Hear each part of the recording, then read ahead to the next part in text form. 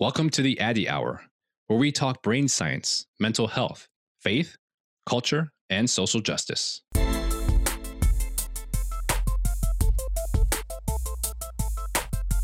Having attended one of Dr. Addy's town halls, I can tell you that it's vital information for anyone living in America right now. It was the first time in a very, very long time where I felt like all of me could show up, each parts of my identity. I'm your host, Dr. Nee Addy. My friend, Dr. Nee Addy, is such a unique person who is both scientifically astute, understands the human soul and the mind. At the same time, he has compassion and empathy for the masses. He's been nothing but a blessing to my congregations and my friends.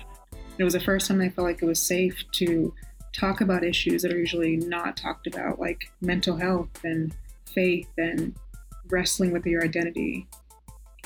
By the end, I walked out feeling so much more validated and hopeful.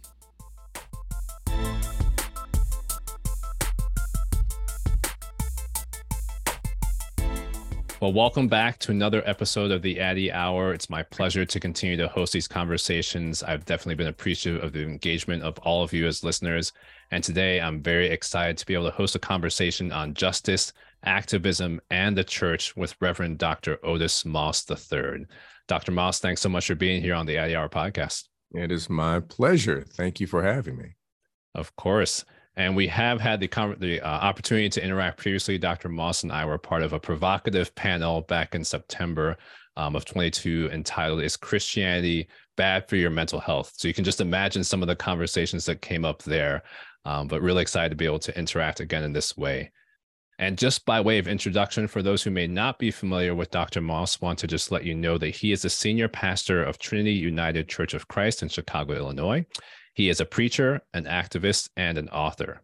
And also, over the last 2 decades, he's someone who has practiced and preached a Black theology that unapologetically calls attentions to the problems of mass incarceration, environmental justice, and economic inequality. He is a native of Cleveland, Ohio, an honors graduate of Morehouse College. He also has a master's of divinity from the Yale Divinity School, so home turf in a sense for me, and a doctorate of ministry from Chicago Theological Seminary. He is currently a professor at the McAfee School of Theology at Mercer University. And he is someone who is a third-generation warrior for civil and human rights. He's committed to preaching a prophetic message of love and justice, which he believes are inseparable companions that form the foundation of the gospel of Jesus Christ.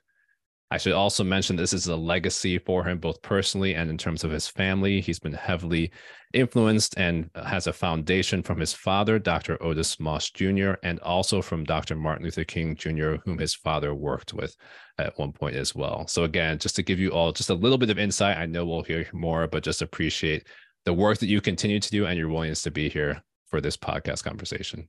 Thank you. I'm honored. Excellent. And as my listeners know, one of the benefits of these conversations is we have a lot of guests who are just generous with their openness and being willing to peel back the layers, as it were. So I wanted to just do a check-in and see how you're doing at this point in time with everything that we're experiencing as a society, and especially soberingly with just all of the challenges around gun violence, both the mass shootings that seem to be happening on a weekly basis and all of the other gun violence that does not get that same national attention. So just if you're willing to share how you're doing at this point. Yeah, I appreciate that. Right now, I use the word okay when you say the scale of 1 to 10. That usually means like 5. So yeah. I'm in the middle. I received a call that one of our deacons actually found his younger brother who had committed suicide by hanging, unfortunately. Oh, wow. And he found the body. And oh, my goodness. Just devastating. And right before getting on this podcast, one of our members just sent us a text that she went to the hospital to see her father. Her father was at assisted living place, but they never called her to share that he was being transferred to the hospital. She gets to the hospital, no one had called her, no one said anything, and her father's gone. Wow. And just the weight of those two people that walking with them as they are preparing for homegoings, both in one, how should I say it? One who had lived a beautiful long life, and then one where you have a family that's as it is with suicide. You raise questions and trying to walk with the family and let them know that this is not punishment. Your loved one is loved by God and God's arm, all of that, without all of the noise and trash that seep into our subconscious because we have such horrific pastoral care and just bad theology and just bad public civic conversation about people who just really are looking for individuals to support them and to walk with them and love them. Exactly. Well, so I'm at a 5. I'm at a 5. I'm at a 5. Yeah. Just doing what what you do in the Black church is trying to walk with people in their most vulnerable moments. Yeah. Well, definitely appreciate your level of honesty just in talking about where you are at this point in time. And I know that a lot of listeners, especially those who have experience or in the Black church, can relate to that piece as well. But some listeners might also even feel surprised to hear you say that you're at a 5 with that level of heaviness that you often have to walk through. But you touched on so many important pieces in terms of meeting people where they're at, but then just all the noise that can come as well. Just to maybe even peel back a little bit more even before we jump into some of the other topics. How do you, as a pastor and a faith leader, navigate that for those that you are ministering to, with all the noise, trying to help them navigate, but then also trying to make sure that it's framed in the right way, both for them, for their families, for the church, for society? And I know that's a very large question, but just curious, anything you want to elaborate? I think on a personal level, it is important that you are grounded in community, your own community. I'm not talking about, quote unquote, just the church community, because for those who are pastors who are probably listening to, the most difficult thing is pastors need to be pastored. Pastors need to have a community in which they are nurtured and cared so that they can be good caregivers, especially during moments of vulnerability and challenge. And so being in a community, there's your family, and then there are people that are around you that support you. So that's one of the things. And then having the appropriate spiritual practices for yourself. The time of silence, mindfulness, prayer. Music for me has always been very helpful. And as a spiritual practice, listening to and spending time just listening to music that puts you in a particular place, and reading scripture. I'm going through a book right now called the Teaching of Christian Mystics, basically. And so what I do is I read out loud, because reading out loud changes things, number one. Number two, most of what we read that is ancient was never meant to be read in your head. This is oral transmission. So why do we become so modern and say, I'll read this in my head? But when you read out loud, all of a sudden the phrasing, the voice, the pause catches you in a different way than when you read something in your head. I'm encouraging, I teach and I encourage my students to say, before you even go to a scripture and you're going to start trying to work on a sermon, I want you to read it out loud, and to read it out loud in 5 different translations. Wow. And watch what happens just by reading. You're not trying to force anything, or just read it, and it becomes a great meditative process and discipline to read out loud, and to read because, for example, I'm sorry I'm talking so long. No, it's good. But like if you say the Lord is my shepherd, or do you say the Lord is my shepherd, or do you say the Lord is my shepherd? Now, all the exact same words, but based on the usage of your voice, a different meaning comes forth, and different emotion is presented. That's why reading out loud, reading poetry out loud, reading scripture out loud, and that's why we sing songs out loud. Yeah, like songs in my head. No, you start start singing it. I mean, it's one thing to say it in your head, but out, singing it out, singing, becomes a powerful art form. Wow, that's so powerful and so good. I know people are listening to that and even just reflecting. I mean, even that simple phrase that you are in 3 different ways, just the power that comes from that. And then you also talked about community, and I know maybe we're getting off script here too, but how do you see those two pieces going together, especially as a pastor? I mean, with things that happen, not just in our congregations, but in the world, and as we navigate them as communities. I think community is necessary for human flourishing. We're designed as community creatures. We were created in community, to be in community. Genesis talks about humanity being alone. It's not good to be alone. There are times you need to be alone. But we learn in community. We are nurtured in community. We develop in community. And when we experience trauma, we come out of trauma, or learn how to navigate trauma through healthy community.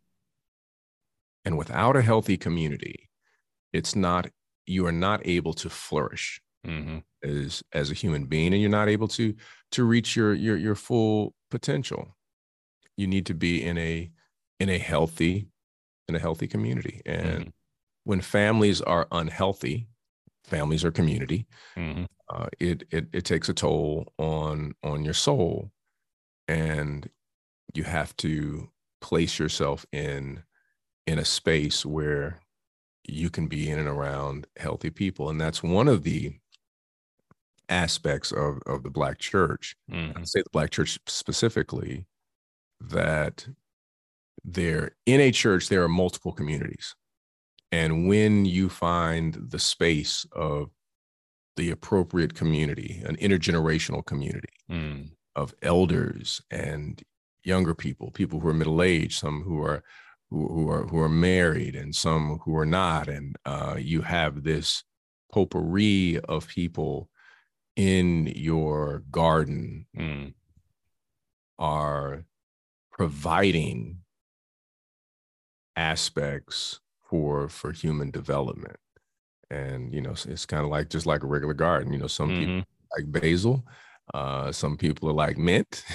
So, some people are like rose bushes, but got a whole lot of thorns. So, you have to know that they're not all the same, and together they give all of the necessary nutrients spiritually for a person to truly flourish.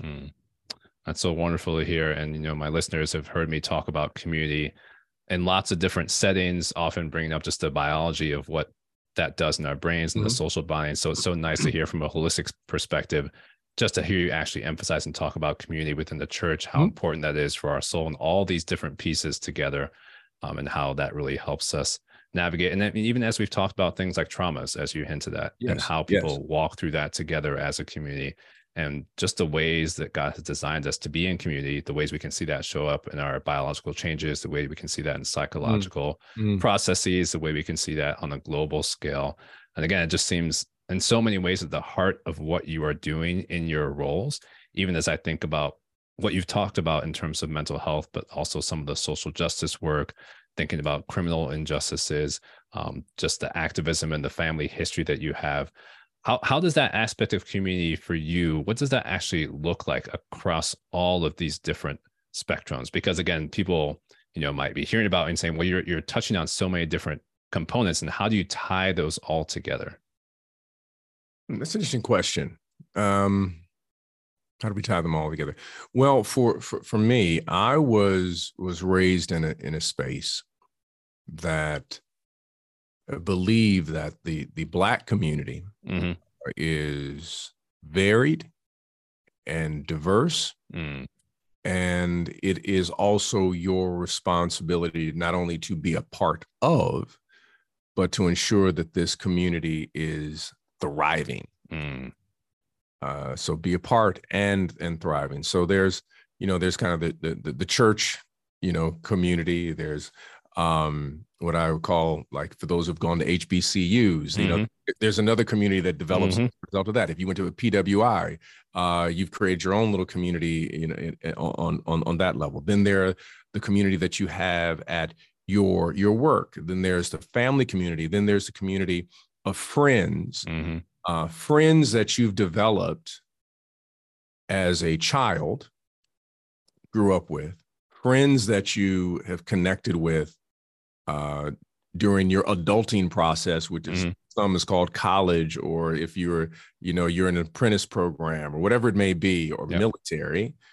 And then there are friends that develop as a result of common trauma and tragedy that you end up developing relationships with.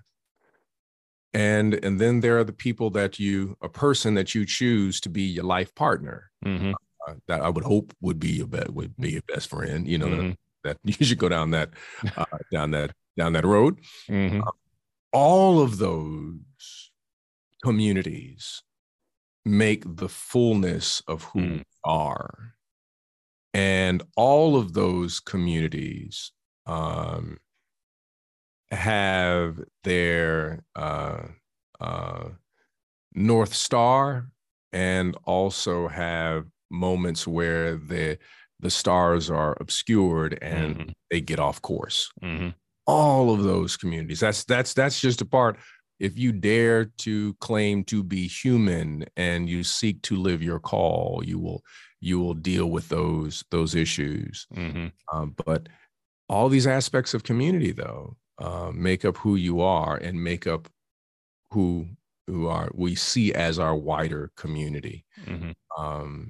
And I'm speaking from the perspective of someone who is out of the African American community, and there's some very unique aspects to our community. I mean, just like barbershop community, I mean that I like going to the barbershop, and that community of people, usually brothers, especially when they start arguing about sports and start lying about other stuff. There's something that's very endearing about being in that space. And there's something stress relieving about being in that space as someone, they're cutting your hair, you get the hookup, with the cut and whatnot, and you get to argue or hear a whole bunch of ridiculous theories about the world.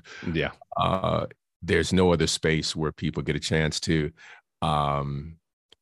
communicate, lie, promote. It's all there. It's everything. It's everything in those spaces. It's similar to when people gather together and they play spades or something of that nature. You have that level of energy sometimes. Comes about. Yeah. And some surprises that aren't surprises in terms of the things that come out of people's mouths, but it's healthy too. Yeah, it is. It's fascinating. It's the best comedy in the world. It is in the barbershop, because you have some of the best storytellers, and they're telling stories that are absolutely not true, and everybody knows it, but we still want to hear the story, no matter what, because they're such a good storyteller. Yeah. I mean, even not to make it too academic all of a sudden, but I know there's a lot of initiatives just even using that space and all the benefits of it to actually help people open up about mental health challenges, because that's that's the first point of contact for a lot of people. So that be able to be equipped in that way to notice something, to touch on it in a space where it's already that sense of community has been really important in a lot of communities, just for really pushing that conversation forward. Yeah, Chicago, we have a couple of members here who were part of public health initiatives where they were using the barbershop for the public health initiative for, people getting checked, getting tested, all of that, but also for mental health check-in. And now there is an initiative around barbershop books, placing in barbershops books for young people. They can take them, there's no cost to them. They said, hey, you can take it, and it's kind of like read and return. And so there's been this new movement around literacy in connection to barbershops. Literacy and mental health, I think, also go directly together. You give people spaces where they are able to read and to imagine and to rethink and to see themselves in spaces that they never would normally think of themselves. And that's one of the powers, I think, of Afrofuturism. Yeah. The idea of seeing Black people in a variety of ways. I read an article years ago. It's called the documentary impulse in Black film. And I was kind of like, what is this article? What is this about? And I started reading. I was like, oh, I get it. The writer was saying that for everybody else, when we write something or something is presented, we get to say it's fiction. But for Black people, no matter even if it's just run of the mill, it's like, oh yeah, this is really like a documentary because this is the way Black people are. We don't even get to play. We don't even get to fantasize because we're always told, no, it has to be real. And that's the beauty of Afrofuturism, is that it allows us to expand our imagination. And one of the most dangerous things is to have a colonized imagination that limits your ability to be able to witness what you can be or what your community can be. Yeah. Well, that's so important. I'm glad you're bringing that up. And it just reminds me of a lot of the work that you're already doing, just in terms of Afrofuturism, but then also the power of community to change narratives. I mean, as you were talking about with literacy, as with mental health.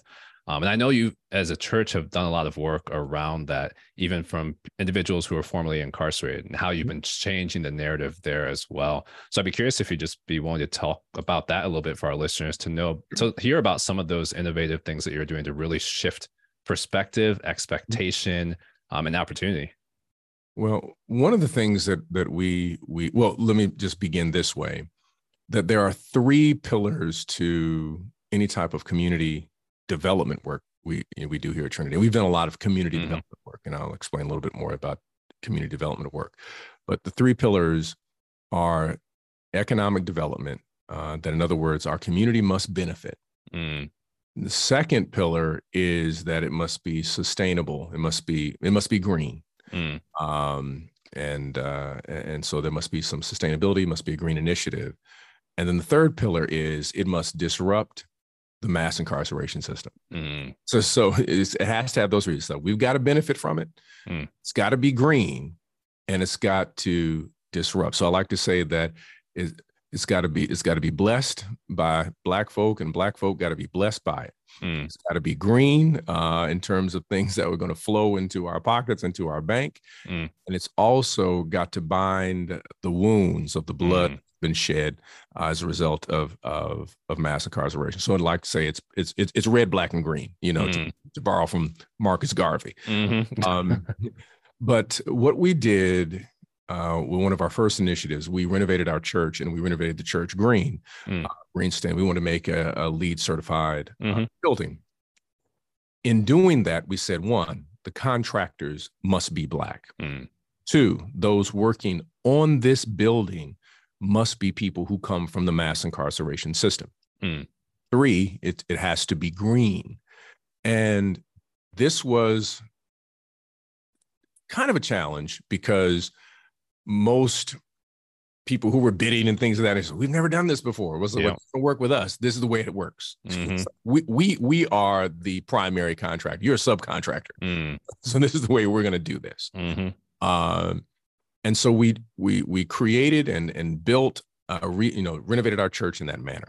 And then at one of our next projects, there is a library literally down the street, walk distance from our church. It has the largest collection of African-American literature in the Midwest. It's called the Carter G. Woodson Library, the Vivian Harsh collection. I mean, they have letters of Du Bois sent to people in Chicago. I mean, it's primary resources. If you're doing your PhD at University of Chicago, University of Illinois, DePaul, you have to use this library. But it's in the hood. It's in our hood. We have a great hood, by the way. And so the building had scaffolding around it, not because the city was doing work, but the original contractor did a poor job, and they were worried that the bricks were going to fall on the heads of people walking into the library. Wow. And the scaffolding had been out there for 20 years. So people got used to it. Wow. Community Development Corporation just raised the question. It's like, why is there scaffolding outside of the building? No one had raised the question. It's like, well, that's when we found the story. Wow.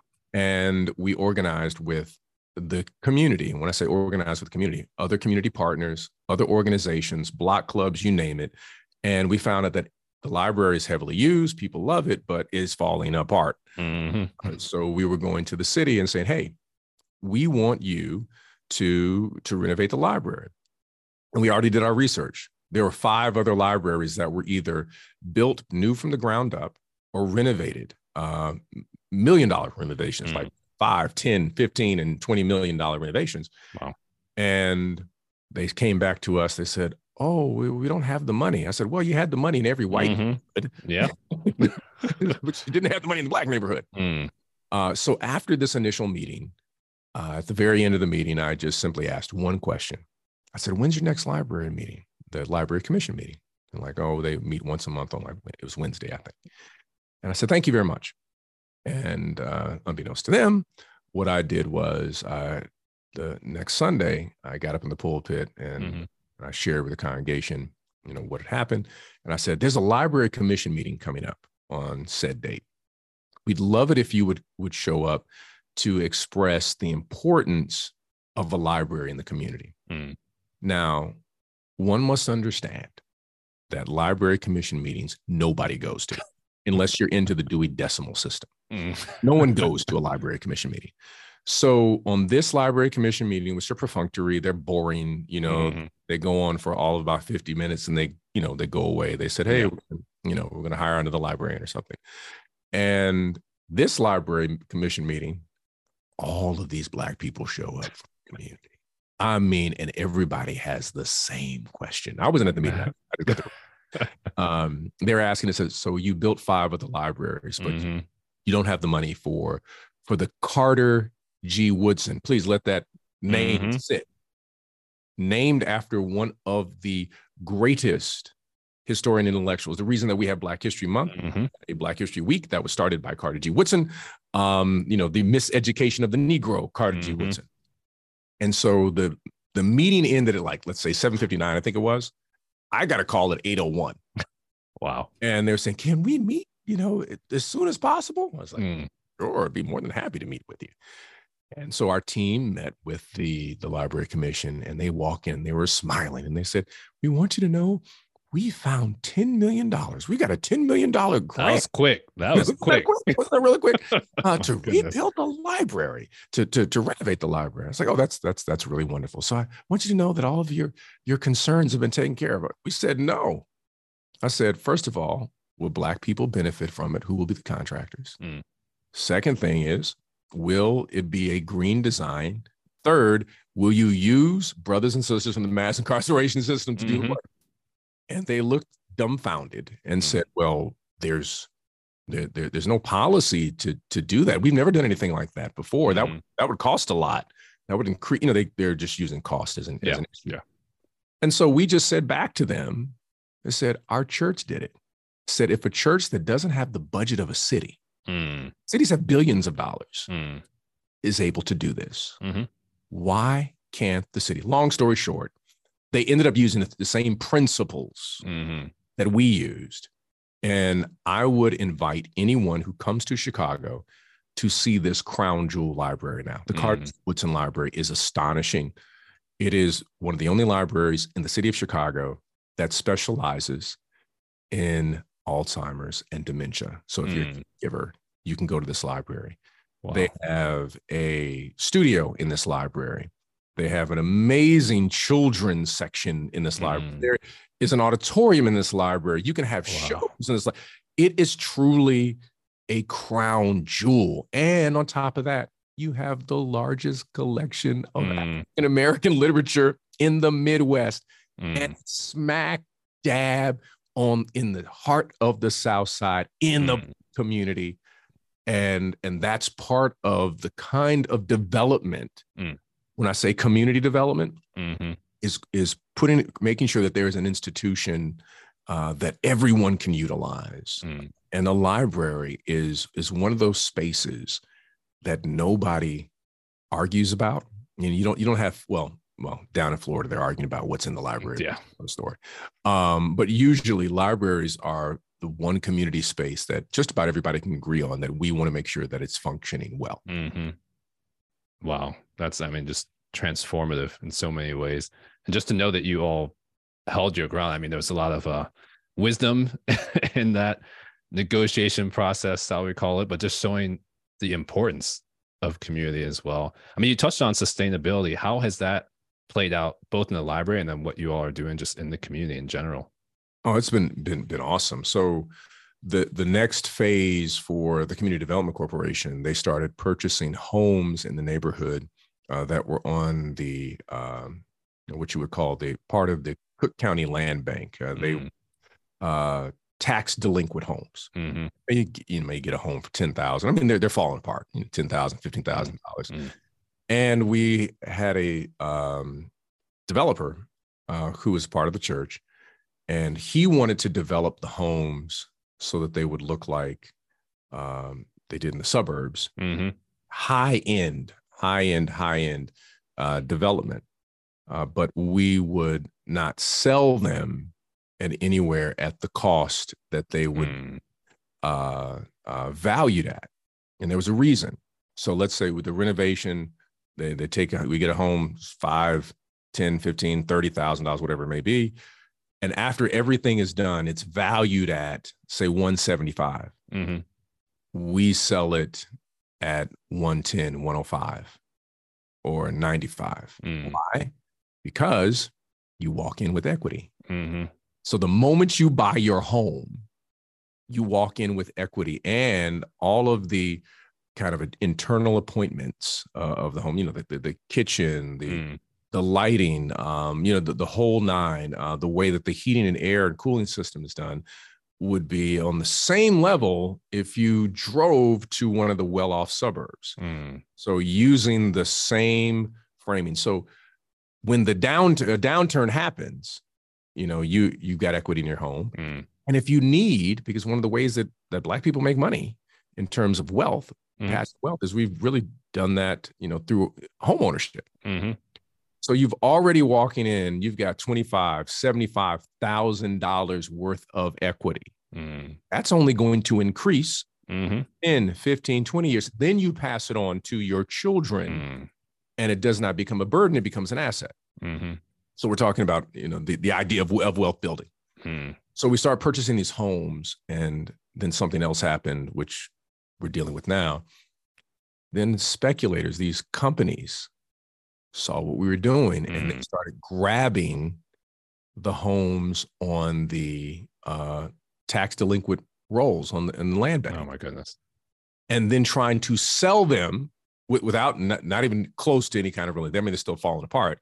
Trying to sell them at a higher price, or trying to sell them to us. Oh yeah, we'll give it to you for $80,000. I was like, what are you talking about? This thing was on the rolls for 10. It's not livable. You can't live in this home. It's falling apart. And so we see how capitalism ends up trying to undermine our community when these speculators come in and are basically just trying to, make a buck. And we found out that all these companies, all these individuals, not a single one of them lives in the city of Chicago. Wow. Wow. That was the one. I mean, that was one of the questions I was going to ask. I was going to ask about pushback, but this is, I mean, that's a whole nother level of just. It's another trying to. Another kind of fight. Here we're doing community rebuilding. We're doing what we're supposed to do. We're doing the work. And then you have people literally outside of the community say, oh, I'm just going to make a profit of this working class, this middle class community in Chicago, because there's not going to be anybody that's going to be a thicket for them. They got another thing coming, but we still. Yeah. How do you maintain your hope and your ability to not be jaded? Because I'm hearing you say this for the first time, and all sorts of reactions are coming up inside me. I'm just imagining how you navigate that as a leader, and how do you keep people encouraged in the midst of that. I know this sounds funny, but I'm not trying to be funny, but I'm Black. I mean, it's not true. I mean, when I'm a lover of history, and I'm a history nerd. I'm a Black history nerd. I'm just a nerd in general, but especially history nerd. And it's a good thing. When I read, it is nothing wrong. Nerds rule the world. But when I read stories of Harriet Tubman, of Robert Smalls, of I don't have the right. Could you imagine Harriet Tubman saying, I'm feeling kind of jaded. I only got 300 out. Like, you know what you just did. You were not only a spy, but you're going back and you're pulling these out of misery and emancipating them spiritually. I always think that our ancestors are saying to us, Otis, you have all these resources and communities that you can connect with, and people. You have what your ancestors never had. And you don't have the right to be cynical. You have the right. You can get mad. You're the right. You can get ticked off. And you can say the system is rigged. But you don't, all that, the being Black is an act of hope. Being Black is an act of resistance. Being Black in this country means that you are from the descendants of people who refused to give in to despair and said, I shall rise up again. And that's one of the beautiful things about the Black church. The Black church is not the white church and, blackface. We have our own theology. We have a theology that speaks about, I don't know, when, but I know it shall. That we have this. It might not come when you want them, but these were these acts of resistance. We always place it in this kind of ephemeral frame of Black people, just some type of opioid or something of that nature for the masses, borrowing from this this Marxian idea. But in the reality, we were in the midst of absurdity and tragedy. We were creating the scaffolding for hope, and that hope was not something that was out there. The hope was that I am a child of God, that the hope was that I have the ability. That's what Frederick Douglass did. He said this was the most articulate orator in the history of America who never went to school. Because he recognized there was one simple kernel that Howard Thurman says. He said, the moment that enslaved Black people recognized that they were loved, and they were loved by something greater than what was before them, then resistance, resilience, and revolution was always a part of their spirit. So well said. I mean, just that perspective. I appreciate you just highlighting that in so many ways. I mean, in a lot of ways, it's just something that we need to talk about more and more and more, because it's not, we don't all have the Carter G. Woodson Library. Unfortunately, that needs to be replicated. That's right. Conversation. Everybody needs a Woodson Library. Really, every community does. It's a great library. Yeah.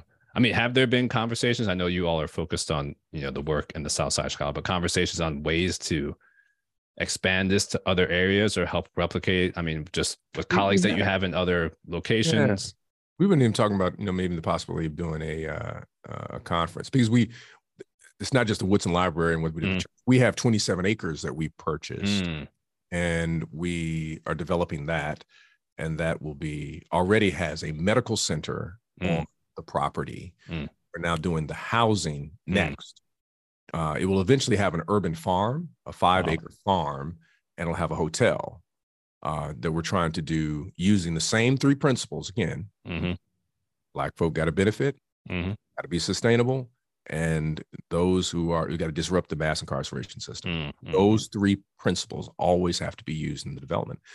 And we're going to have a healing garden in partnership with Nature Conservancy. And so it'll be over the next 10, 15, it's going to take a while to finish it. But we've got phase 1, which was and we're not talking about a free clinic. We're talking about primary care, medical facility. And get this always trips people out. It's run by Black women. It's for brilliant, and I say it again, brilliant doctors who run this facility. And the facility is through the largest healthcare provider in Illinois, Advocate Healthcare. Wow. And so we developed the land, they partnered with us and built the facility. And it's a state-of-the-art medical center, again, in the heart of the South Side. It's not, there's nothing wrong with the free clinics. I'm not throwing shade there, but many times when we think about our community, we're thinking about something that is a federally subsidized clinic that is not doing primary care, but it's also doing, care for people obviously who don't have access. But this is also practicing preventive care. So they send out nurses into the community to let them know, hey, can I come by your Big Wiz meeting and let me show you signs for a stroke, because most of the time we end up going into the emergency room for our health care instead of doing the preventive work. So the medical center is working on preventive care, which is really exciting. So we're trying to create a model. What's the model from cradle to the grave? If you want to create a community, what do you need to do? And church is kind of the heart. The library is another anchor right in our community, which is right down the street. And then a mile down, you have this 27 acres that is next door to Chicago State University. It's become a predominantly African-American college. So we got a college, a community, a church, and the Carter G. Woodson Library, all within a 2.5-mile radius. And now this main artery known as 95th Street, we want to develop that whole street, and not as gentrifying, but as Renaissance. And we want to be able to create a model to say to everyone, this is what you can do in your neighborhood. This is what you can do in your community. This is how you build community so that children thrive, so people are not getting shot. This is the long-term, hardcore work that you have to do. Wow, that's just amazing to hear about, encouraging to hear about. I'm having a little juxtaposition in my mind. So just to give you a little bit of insight, earlier, I guess a couple months ago, I was actually out in Tulsa, Oklahoma.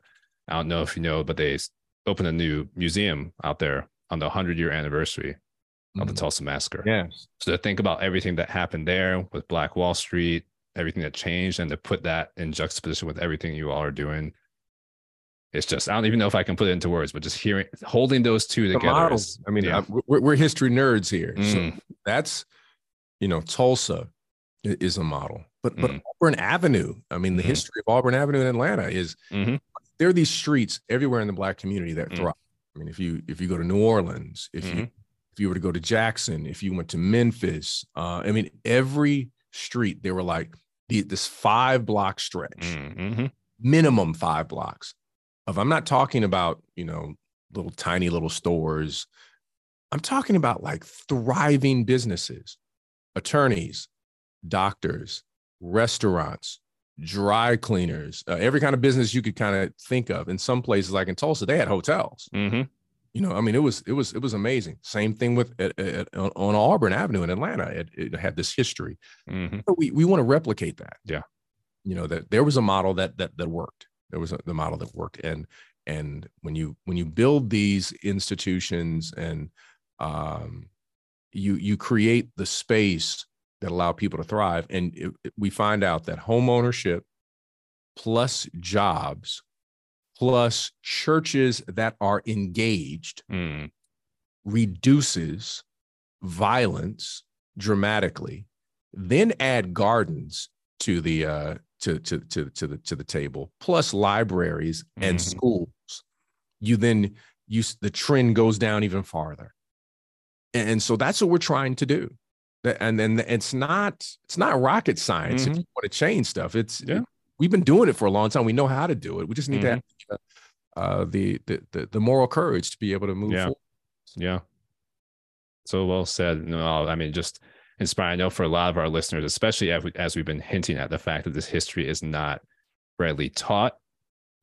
Many people might be hearing aspects of this for the first time, which I think is also an important and a huge step. Obviously, you all have done a wonderful job of that already in your community, but as much as this can be modeled and expanded, I think is so important. So again, you know, it's just really encouraging to hear about all that you're doing in the midst of everything, even as you opened up this conversation, in the midst of everything you're even experiencing in your pastoral role day to day. So, I mean, to me, it's just deeply encouraging to know what you all are about. Makes me want to swing by at some point just to get even a firsthand glimpse or get connected with some of those doctors, those women, Black women who are running things and doing so brilliantly. It's just, yeah, I'm speechless, but I'm talking a lot. It's a mixture of the combination of both coming out at once. But any last words that you want to leave our listeners with in terms of either a word of encouragement or a word of challenge? I would say that you are birthed and born with the power of resilience and resistance. It just needs to be nurtured. Find spaces, find people who will pour into you. And when they pour into you, make sure you pour into somebody else. There's nothing more dangerous than a person who acts like a swamp instead of acting like a canal. Swamps have inlets, but no outlet. And that's why swamps smell and things die. But canals are designed to release for those who are in need. And so be a canal when someone pours into you. That's all we're called to do. Just don't be a swamp. That's what America wants you to be. Amen to that. Well, again, Dr. Moss, just appreciate you taking the time just for everything that you shared, all the work that you all are doing in community together. So grateful and honored to be able to host you here today. Thank you again. Oh, it's my pleasure. And we look forward to seeing you in Chicago sometime. Yeah, that would be wonderful.